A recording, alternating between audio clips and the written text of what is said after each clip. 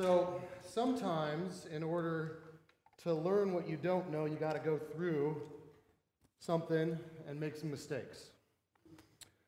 I remember back when Katie and I were looking at our first house. We bought a house in 2005, closed on our anniversary, which was kind of a nice little treat. But as we were going through it, just like with any other house purchase, you really don't know what you don't know about buying houses. One of the things I learned very early on in this house buying process, we bought it in the middle of the housing boom, so we're not very smart. But we have a beautiful house and we're very blessed, so we like it. But I didn't know anything about home inspections. I didn't know anything about them. Didn't know what to expect with an inspection. But I did know there was a lot of nerves and a lot of, are we going to get this house? And it was a seller's market. So pretty much if we found something really wrong with the house, we were probably going to end up paying for it. So the inspector came and he was very official looking and he crawled in places, went up in the attic, went in the crawl space, looked outside, kicking the tires on the house kind of thing. No big deal. They found nothing wrong. Like, sweet. So we closed on the house and, we had it for that first winter in 2005. Nothing happened. Got to 2006. It was a rather wet winter. And I went into the boys' room. There were no boys yet, but the room that would be theirs. And I look up at the ceiling and it's bulging. And I went, that's not right. See, I knew that much. That's not right. And so we went up in the attic, and lo and behold, apparently there had been a leak there for quite some time. So much so that the previous owners, not this one, because I didn't go to the attic. What would you go to the attic for? Right, at that point in my life. Now it's where we store everything because we've got 3 kids. And so I went up in the attic and there was a gigantic tarp up there covering up most of the insulation, and it was full of about this much water and was now overflowing. And since I knew I didn't put that tarp up there and that tarp had been up there, I went, home inspector, why do you think they'd put a tarp up there right underneath the chimney? Because it was leaking. So I looked at it and I was like, home inspector. Now we fixed it and everything's great. And as far as we know, there's no leaks up there, no bulging ceilings. Been up in the attic a few times this year, nothing going on. Praise the Lord. But that home inspector, we put a lot of trust into that home inspector that he knew what he was doing. Now fast forward about 11 years, and my family, we were at 3 kids and 2 adults. So we went from playing man-to-man defense to playing zone. Praise the Lord, we're not double teamed, but we're close, right? So we decided we needed to get a bigger house. And we wanted a house closer to my previous job in Northeast Portland, but we didn't want to go into Multnomah County, so we were going to move out as far as we could in Clackamas and find a big old house. And we did. We found a really nice house. Thing was, it was on a hill like this. And so we were like, that's not ideal, but it's big, and it's rainy in Oregon, so we'll play indoors most of the time. And so we started putting an offer in on it, and we did a second walkthrough. And this time we were walking through a little bit differently. We walked down into the basement, and we started looking at the foundation. And being a house on a hill like this, the foundation went way down, and there were all these kind of places to walk. But one thing we noticed was that there were some really large cracks in the foundation. Not only that, but there were these discolorations that made this nice river pattern from water. And so the first thing we said on our offer was, you got to fix that foundation. See, if it had been me from 2005, I'd be like, that's some cool colors. That's awesome. Look at that. It's got cracks. That's cool. Right?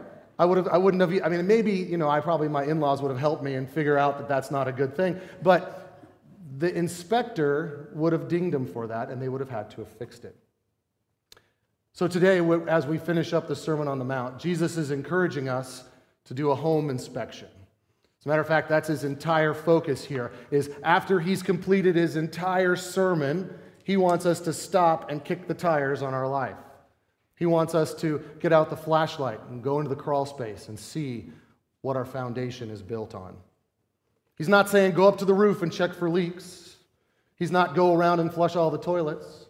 Instead, he says, where's your foundation? Because if your foundation is not where it should be, doesn't matter how nice the house is. So here's our big point for today. Kingdom citizens wisely obey the words of Jesus and find their security in him. Kingdom citizens. We've been talking about this for a while now, and as we wrap up here in Matthew 7, at the end of Matthew 7, starting in verse 24, as we wrap this up, this is Jesus' last portion of the Sermon on the Mount, and he's been saying this whole time, this is what people are like who are a part of my kingdom. This is what they're like. This is not how you get into the kingdom, it's how you're in the kingdom, and this is what it looks like. So this section appeals back to where we were a couple weeks ago, talking about the wide road and the narrow road and the wide gate and the narrow gate. And then we see the connection to today in that in the wise people were on the narrow and the foolish were on the wide. And the people that were going to stand were on the narrow, and those who were going to destruction were on the wide. So today we see the wise builder who builds on the rock and survives. And we see the foolish builder who builds on the sand and is destroyed. This is one of the most famous teachings in all of the New Testament by Jesus. And it's hard not to want to sing some of the songs related to it, but I will spare you. However, I think this gets misunderstood sometimes. We look at it and we say, this is a Christian and a non-Christian. So the Christian has built his house on the rock, which is true. But the person who builds the house on the sand is not a non-Christian per se. And we would say, well, the non-Christian is foolish and stupid, so the message is, don't be stupid, build your house on the rock. And that's how we kind of approach it. And that may be a very simple reading of it, but there's more to it than that. And so as we go through it today, I hope that you are blessed by what we see here, because I feel like it speaks to every single person in this room. This is not an us versus them, it's an us and us issue that we're going to be looking at. Which in keeping with where we've already been with Jesus, Jesus is all about, are you a genuine or are you a false believer? And we see the same thing here. So if you'll read with me, we're in Matthew chapter 7. We're going to read verses 24 through 27. This is what it says. Everyone then who hears these words of mine and does them will be like a wise man who built his house on the rock. And the rain fell and the floods came and the winds blew and beat on that house, but it did not fall because it had been founded on the rock. And everyone who hears these words of mine and does not do them will be like a foolish man who built his house on the sand. The rain fell, the floods came, the winds blew and beat against the house, and it fell, and great was the fall of it. So the very first thing we see right at the beginning is that it starts off with the word everyone. Now, if you remember last week, we left off with many will say, Lord, Lord. And that was the picture that there are many people inside of our church and inside of our world who think they're right with God, but because of the fact that all they've done is listened or paid lip service to him, but haven't actually let him put root in the heart, they are false believers. They're not the genuine deal. But in here, he says everyone. So this is an open invitation. Every single person, no matter where you are, if you hear and obey, you are wise. It's Jesus' little equation about how to make sense of what wisdom is. Notice he says, does the words of mine. He does them, acts on them, puts them into practice. Now this is not saying, again, Jesus is not changing his mind after a few verses before when he talked about you're not saved by what you do. He's not changing it here. Remember, his entire point is you are a follower, and then this is what a follower acts like. So we can't get the cart in front of the horse here. It's not, I do this to be a follower. I'm a follower, and this is what followers do. So there's three things in this passage that I want to address. I want to address the storm, I want to address the building and builders, and I want to address the foundation. And I think as we look through this, this will help us get kind of a clear picture of what's going on. So let's talk about the storm first. In Israel, I think a few of you just got back from there. In Israel, there are what are called wadis, and I'm sure I'm saying that wrong. But a wadi is a dry gulch or a dry riverbed, and they're numerous throughout Israel. And these would be an ideal place to build a house because it's already cleared off for you, and it's relatively flat. However, if you build a house there, you're running the risk of, if the rains come, that you're going to get washed away. So this is why Jesus tells this kind of mini parable here. Now, a parable comes from the Greek word para, which means with. It's to put alongside, is what a parable is. Jesus says, here's my teaching, now here's my explanation in story form. And Jesus does that. He says, they are like a wise man. They are like a foolish man. Those tempted to erect those temporary shelters will have a rude awakening. Because it's not just a little rain. Notice what it says here. It says the rain and the wind and the floods. It's a triple attack. It's not just a little rain. It's not just wind. It's rain and wind. And then because of those together, we're seeing gigantic floods.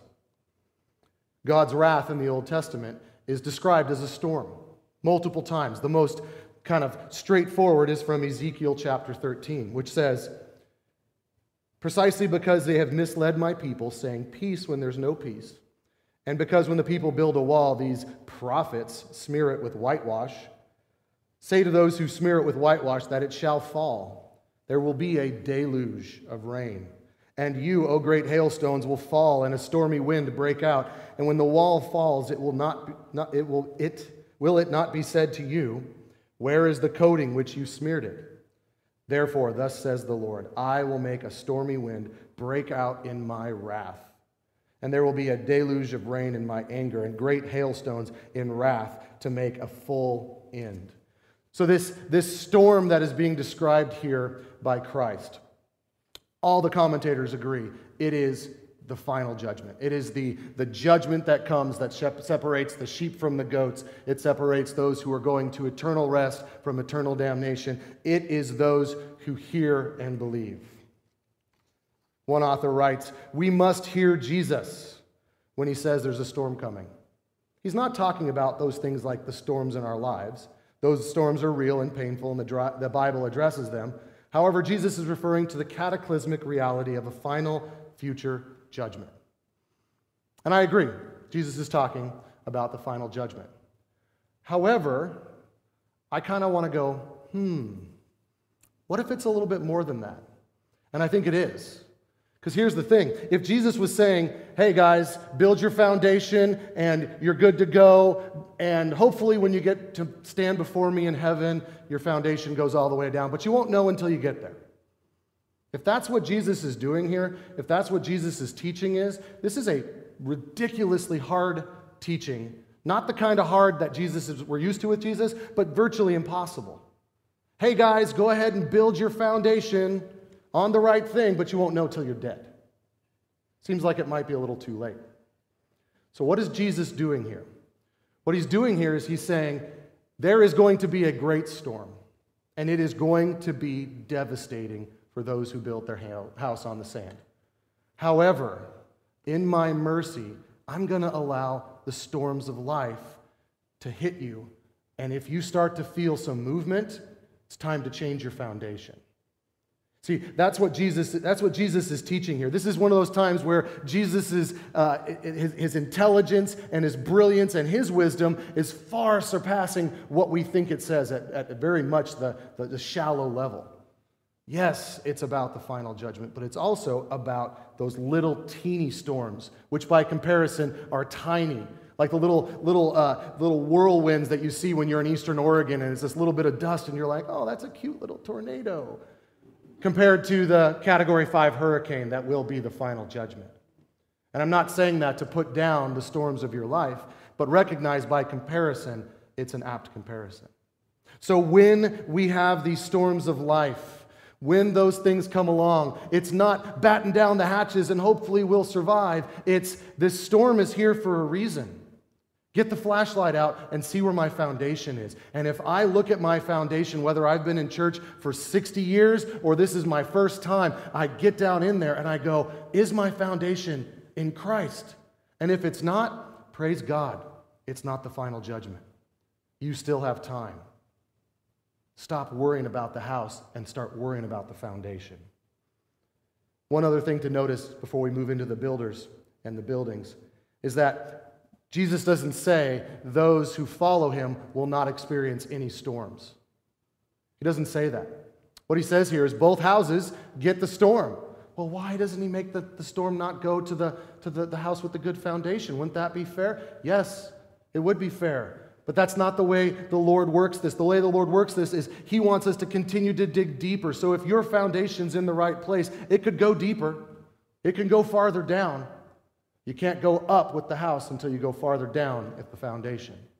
And so there's this picture of you're going to get battered by the storms of life, but that's going to make each and every one of us want to go deeper into Him. So if you're in the storm of life right now, it's not because the Lord says your foundation's in the wrong place. He wants you to inspect. He wants the home inspection to look and see, can I go deeper? Is my foundation deep enough? Remember when we talked about the good tree and the bad tree? And we talked about how the good tree's roots go down deep. Well, a tree that's living, its roots don't stay in the same spot. They're constantly going deeper. Same thing when it comes here. So this judgment is going to happen. Some will stand and some will fail. Now the builders and the buildings. First thing we need to make sure we understand is that wise and foolish doesn't mean smart and stupid. Okay? That's not what that means. It's not like the wise people are the ones who, they consulted all the right architectural schematics and things like that. That's not what Jesus is saying here. The wise and foolish corresponds directly to the wise are those who obey, the foolish are those who disobey. And maybe not even disobey, just disregard and just leave it alone. The word fool here is the word moro, which is where we get the word moron from. See, this is Jesus' way of categorizing. He says there's wise people and there's foolish people. The wise people are not known by being the smartest, having the most letters after their name, being a doctor or something like that. Instead, they are wise because they follow Christ. And the fools could have all the degrees you could imagine and have books upon books written and written about them. But if they're not obedient to Christ, they are fools. So this is the picture. This is the category that Jesus gives us. Notice these builders are actually very similar. I see 4 ways that they're similar. The first way is that they both heard the same sermon. They both heard the same gospel. They heard the same words. So the first thing we see is this is not you got people over here that have heard and people over here that haven't. No, they both heard the same thing. It says they heard Jesus' words. One obeys, one doesn't obey. The second thing we see is both proceeded to build a house after they heard the message. They didn't go, nah, I'm good with my tent. I'll just go sleep over here. They said, no, this is important. This message matters. I'm going to do something about it. And they began building a house, erecting a life on that spot. The desire for a dwelling place for themselves and their family. The third thing we see is that they build their houses in a similar location. How do we know that? Well, the same storm hits both of them. Now, granted, it could be a very gigantic storm, but the idea here is that they're both experiencing the same area. And then finally, the same word is used for both houses, which I take to mean that these houses were very similar.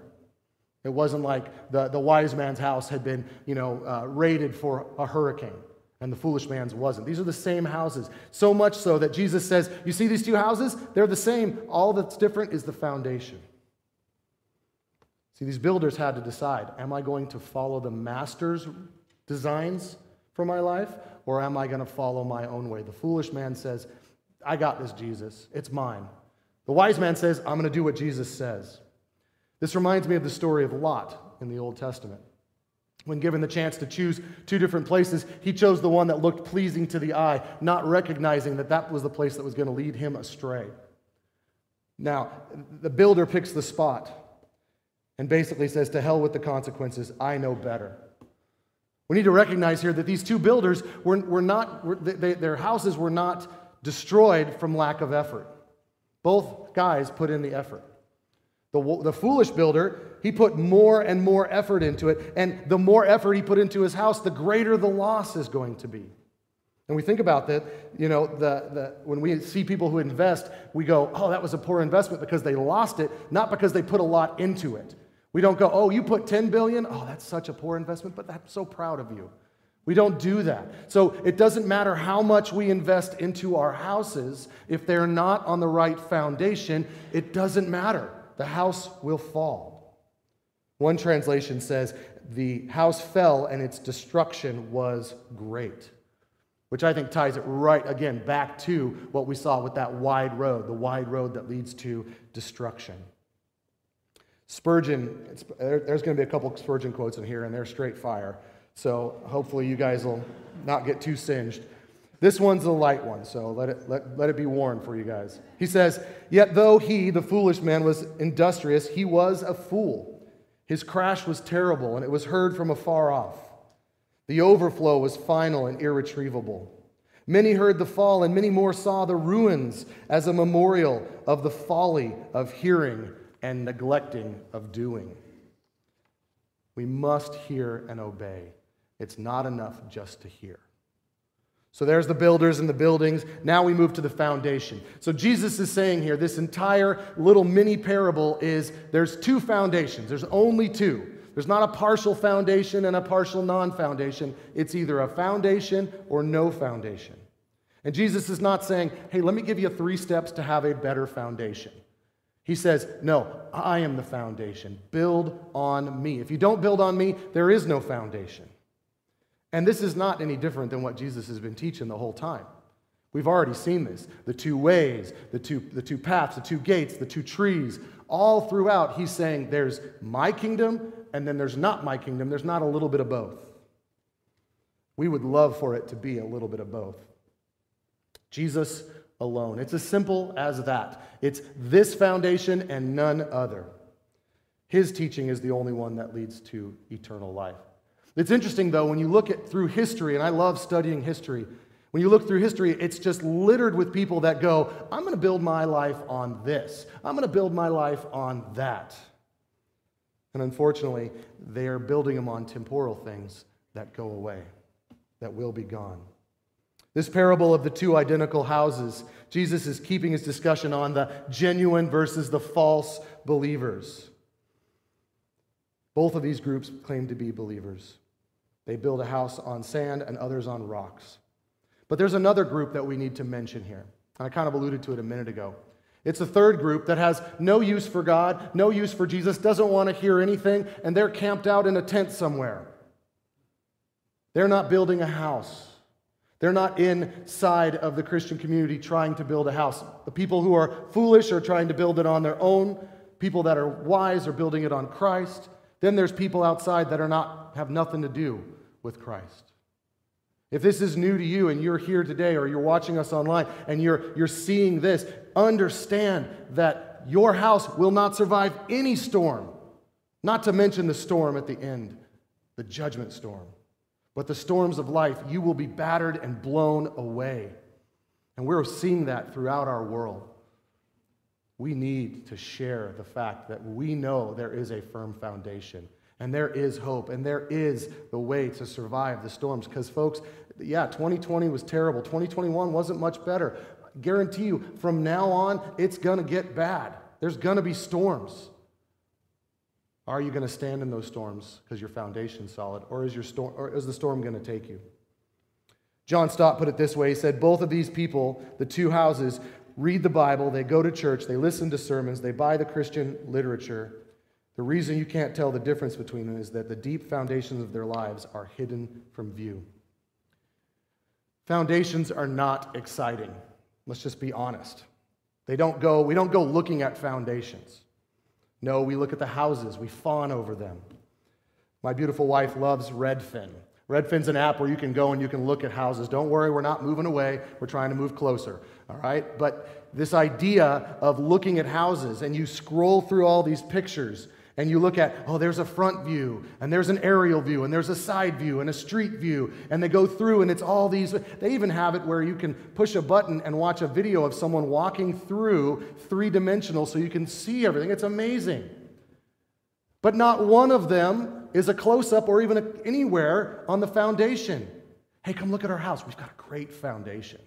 Check out the foundation, right? It's all about sight lines and open concept and, a man cave or a music room or any of that. That's in the pictures, not hey, our foundation has stood for 30 years and it's going strong. Let's come buy this house for the foundation. But ultimately, that's where we are to be when it comes to the Lord. We have this desire to be what I call Instagram Christians. Instagram is an app on your phone where you take a picture and then you share it with the world. And these Instagram pictures, people take hundreds of them and then they post the best one, right? And I've seen people post their Bible study and they take a picture and they go hashtag Bible study or hashtag blessed. And it's this beautiful picture. And yes, that may have been a moment of their study, but what is it that we need? We need depth. We need going down deep into God's Word, banging our head against a passage, on our knees, weeping and going, Lord, I don't understand. And you got the snot draining and you got the tears coming, and nobody's taking a picture, and God forbid if they post it online. Because the work of our roots and our foundation going deep is not something we share with the world. Instead, we go deep, and then the fruit is what we share with the world. See how this ties into what Jesus talked about a few weeks ago when we talk about the tree? The fruit is what we see. But that fruit doesn't just grow because I took a picture of myself doing it. It grows because I was doing all of the labor behind the scenes for days, for years, for decades to grow into that tree that's growing the fruit. It's not flashy out front stuff that makes one a believer, that grows them into a house that is a firm, foundation-laden house. Instead, it's the behind the scenes. See, our foundations, they must go deep.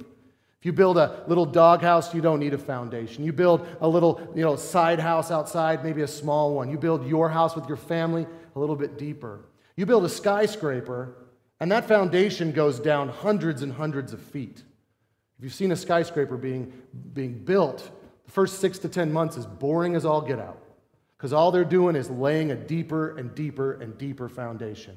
I remember going to New York City with students, and we went to the World Trade Center site, which is now where the Freedom Tower is. And I went 6 times. And the first 5, it was like, hey, there's the new World Trade Center. And they're like, it's a hole in the ground.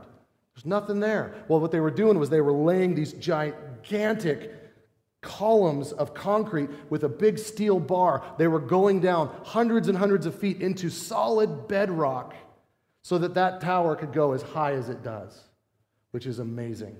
But that's exactly what the Lord wants to build up in us. If our foundation doesn't go down and hit bedrock, we don't have any way of standing. The most important thing about us, about our life and our destiny, is hidden from the view of others because it's our foundation. But the fruit is on display. Spurgeon says, no man is really saved unless he has a heart that is obedient to Christ. Jesus makes it really clear. There's his way, and then there's the way, false way. There's no other way. See, we must remember in this section, but previously, last week it was, you say things, but you don't obey me. This week it's, you hear me, but you don't obey me. We need to remember what Thomas Watson said. He said, Judas heard every single sermon that Jesus preached. We need to remember that because you're here and you're hearing this, and maybe you're getting a little beat up by me. I'm sorry, it's the passage, not my fault. But you're getting beat up by this scripture. Maybe you've been beat up with this Sermon on the Mount. It's not enough to hear, is what Jesus is saying. You have to obey. Judas heard every single word that Christ uttered prior to his arrest, and yet didn't believe. Hear and obey. Hear and obey. So the only way our home will stand, the only way our life will stand in the judgment is if we have a sound foundation. These small storms that come through are to point us to the fact, oh yeah, I have a foundation. I got to get down there and check, am I where I need to be? This is why this sermon, this conclusion to this sermon is so appropriate. Jesus says there's only 2 ways, and he's trying his darndest to get us to see this is the most important thing. More important than what job you're going to do. More important than who you marry, where you go to college. Do you have enough in your retirement plan? More important than all of that is, are you grounded in the right foundation? Nothing else works. Which road are you traveling? But again, I praise be to the Lord that it's not too late. If you've been in church 80 years and you don't know the Lord, it's not too late. Today's the day. Put your roots down. Put them into that foundation. Because the surety we have is that all of us will stand before him in the judgment. All right, so that's the first part of our sermon. The second part is going to deal with these last 2 verses. These last two verses, if you look at them there, verses 28 and 29, these last two verses kind of seem like a little throwaway. But I want to point out a couple of quick things that tie back to where we are at, and then we'll wrap up. This final section, it says, when Jesus had finished, or when Jesus finished saying. And that's one of those little transition sentences that, if we were reading any other book, we'd go, okay, you got to have a transition. I remember, 10th grade English. I know that you got to do that. But that's not what Matthew's doing here. What Matthew's doing is Matthew has 5 movements in his masterful gospel. And in each movement, at the end of the movement, he says, Jesus is done doing this thing, and then he moves on to the next one. And they build all the way to the cross. We see this here in verse 28. We also see it in chapter 11, verse 1, when it says, when Jesus was done doing these things. And then we see in chapter 13, 53, 19:1, and 26:1. And each of these is the ramping up as we're moving closer and closer to the cross, which is the culmination of Matthew's gospel. And Jesus is saying, I'm moving on to another thing in this story. And Matthew wants us to see that. And Matthew finishes here. Matthew doesn't finish with a description of how great a speaker Jesus was. He doesn't talk about his style. Instead, he focuses on the speaker and the speaker alone. See, Jesus didn't come to preach to show how great a preacher he was. He came to preach so that we would be led to obedience. That is the purpose of what Jesus did here. So as we look at these last 2 verses, there are 2 words that describe where we need to be. And we'll dig into these 2 words. So let's read the passage together. It says, when Jesus finished these things, the crowds were astonished at his teaching, for he was teaching them as one who had authority, not as the scribes. So the 2 words we're going to look at are astounded or astonished, and the authority. So astonished, what does this mean? Well, this means they were amazed. They were wowed. They marveled at what Jesus had said. Notice here that there's a crowd. If you remember way back when we started the Sermon on the Mount, it said Jesus brought his disciples to him. And he was preaching to his disciples, and a crowd began gathering. Jesus still draws a crowd, doesn't he? Every single religion on the earth has to figure out some way to make sense of Jesus. And almost every single one of them says, yeah, Jesus was a pretty good guy. Jesus was a good teacher. He was moral. He was a good moral teacher. And it's just all this Christianity that's gotten him wrong. John Stott shares a story about a Hindu professor that said, I don't understand the Jesus of dogma, of teaching, but the Jesus of the Sermon on the Mount I love. A Muslim teacher said, when I read the Sermon on the Mount, I cry my eyes out. I sob. I mean, if we think about it, the golden rule, right? Matthew 7:12.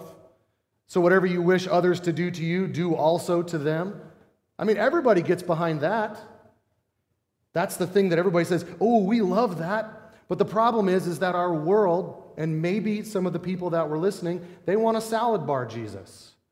Right? They want a little bit of lettuce. They want some tomatoes. They want some cottage cheese. Those little mini corn things, those are weird. I'm not having those. No beets for me. I'll put some salad dressing. Yum. I picked and chose what I wanted of Jesus. The problem with that is that it absolutely destroys your ability to say Jesus was a good moral teacher. If he's a good moral teacher, then everything he said was good. And if everything he said was good, there's some verses that say, he's God. He's the judge. Oh yeah, there is a hell. Those are not the ones that people are going to choose. Those are the creepy little corn things that no one wants to eat in the salad bar. Sorry if you like those. I think they're kind of weird. See, we can't divorce Jesus from the Sermon on the Mount from the Jesus of the rest of the New Testament. It's the one and the same. And he doesn't allow us to do that. See, Jesus only gives us really 3 options. Either he's a liar, he's a lunatic, or he's Lord. If he's a liar, then he died for a lie, and he knew it. He knew he wasn't God, but he's like, I'm going to keep going, and then 2,000 years from now, people are going to worship me. If he's a lunatic, then how on earth could he be a moral teacher? He would be speaking things that were totally false. So that leaves us with one option. He's the Lord. I mean, think about it this way. If I was to walk up to someone and say, hey, you know what? I'm here to forgive your sins. You'd go, you must be from Portland. You're crazy. All right? I'm going to get away from me, man. Or if I walk up and I say, I am God, the next thing you're going to say is, okay, you're kind of weird. Show me something. What do you got? Show me some miracle. Let's go. See, Jesus doesn't allow any of those to not be true. If they're all true, because he is this moral teacher that our world says, yay, he's a good guy, then the Lord part is true. Jesus does not let us just listen and stay. We either listen and change, or we didn't hear it in the first place. All right, brace yourself. Here comes Spurgeon. Jesus spoke royally. The truth itself was his own argument and demonstration. He taught prophetically, as one inspired from above. Men felt that he spoke after the manner of one sent by God. It was no fault on theirs to be astonished, but it was a grave crime to be astonished and do nothing more. If you're astonished by what Jesus has done on the cross for you, if you're amazed by it and it doesn't affect your life, whoa, that's a bad place to be in. That's a sand foundation where my life is built on me, but I'm kidding myself that it's based on Christ. The preacher of the Sermon on the Mount is the Sermon on the Mount. It's all about Christ. And he's saying, obey me, I am the Christ, or disobey me, and I'm not covering you. And that's what he's getting after. And see, the crazy part about this is these people that were astonished, they were astonished for the right reason. He had authority. This is the second word we're going to look at, authority, which means weight. The Greek word there is Jesus had weight, meaning he said things and it mattered. The scribes at this time were like lawyers. They didn't make up arguments. All they did was find other people's arguments and lay them out there. One example of this was they had a lively debate about how to light a lamp for the Sabbath. And one would say, well, you can light the lamp and you can use this kind of oil and it's great. Then this other one says, no, you can use flax oil because flax oil is great. Then another one says, well, flax oil is known to be unclean, so therefore you shouldn't use it. And then there's another one that says, well, flax oil is clean, but as long as you use it on a Tuesday and you wash your hands afterwards, it's okay. And they would go back and forth, and these scribes would throw out all these ideas, probably originally from a good heart of wanting to be right with the Lord. But by the time Jesus came along, the scribes just said, here it all is, you choose. And Jesus comes along and he doesn't say, I was trained by Gamaliel and Gamaliel said this. Jesus comes along and said, you heard it say, I say. He comes along and he says, I am saying this. And the crowds were astonished because Jesus is saying, I am God. I am the one who gives the law. And if that is true, then why are we not following him? Jesus made it clear. See, the teachers were all about self-effacing. They would put somebody else up. Jesus is self-authenticating. He stands up and he says, I am God. See, look. They point away from themselves. Jesus says, I am the way. Not that God will make a way. No, I am the way. Jesus' authority as teacher. No one taught like him. Jesus' authority as Christ. He doesn't say, I was born. He said, I have come. Jesus' authority as Lord. Many will say, Lord, Lord. Jesus' authority as Savior. He says, you're going to be salt and light to change and save the world because you are following me. Jesus is Judge. I declare I never knew you. Depart from me. Jesus' authority as the Son of God. He says, my Father. Not our Father, but my Father. And finally, Jesus is authority as God. When you are persecuted like the prophets. Why were the prophets persecuted? They followed God. Why are we persecuted? Following Christ, because he is God. This Sermon on the Mount is serious business. And if Jesus was serious, and he's the smartest man that ever lived, he's the most in touch with God man who ever lived, what are we doing not following him? We treat him kind of like a spiritual Mr. Miyagi, or that kind of quirky uncle of yours that you go, oh, that's interesting. Thanks for sharing, but I'm going to do my own thing. We cannot live that way. Our foundation is in the wrong place. And this is where the good news comes in. We can be born again. Kingdom citizens, if you are if you are thinking you're a part of this and you're looking at your life and you're going, I have no idea, get down in the crawl space, see where your foundation is. Some of you don't even need to go there. You already know your foundation's not where it's supposed to be. Ask the Lord, and He will help grow that foundation in you. See, our commitment to Christ, if we truly believe He is who He says He is, our commitment has to be wholehearted, complete. Because ultimately, Jesus was serious. Imagine how it would be if we took Jesus' words seriously and lived that out. Just this church. And imagine if all the churches in the world did that. Imagine what our world would look like if we took Jesus' words seriously. So do you believe that Jesus has authority? Do you believe that He has authority over your life? Some will say, I like Jesus, but I really don't. I don't want Him telling me what to do. Some will say, I just want the parts of Jesus' thing that get me into heaven. No, that doesn't work. It's all or nothing, and Christ has made this clear throughout. Jesus is making claims on your life that you can either acknowledge and put your foundation on the rock, or you can pretend and your foundation is on the sand. The question is today, are you going to hear these words that we've just gone over and obey, or are you going to hear these words and walk away? It's a simple choice, but it's the most impactful and meaningful choice in your life. Let's pray. Heavenly Father, thank you that we get to read your word, Lord, that we get to see exactly who you are. You did not hide it from us. You did not cover it up.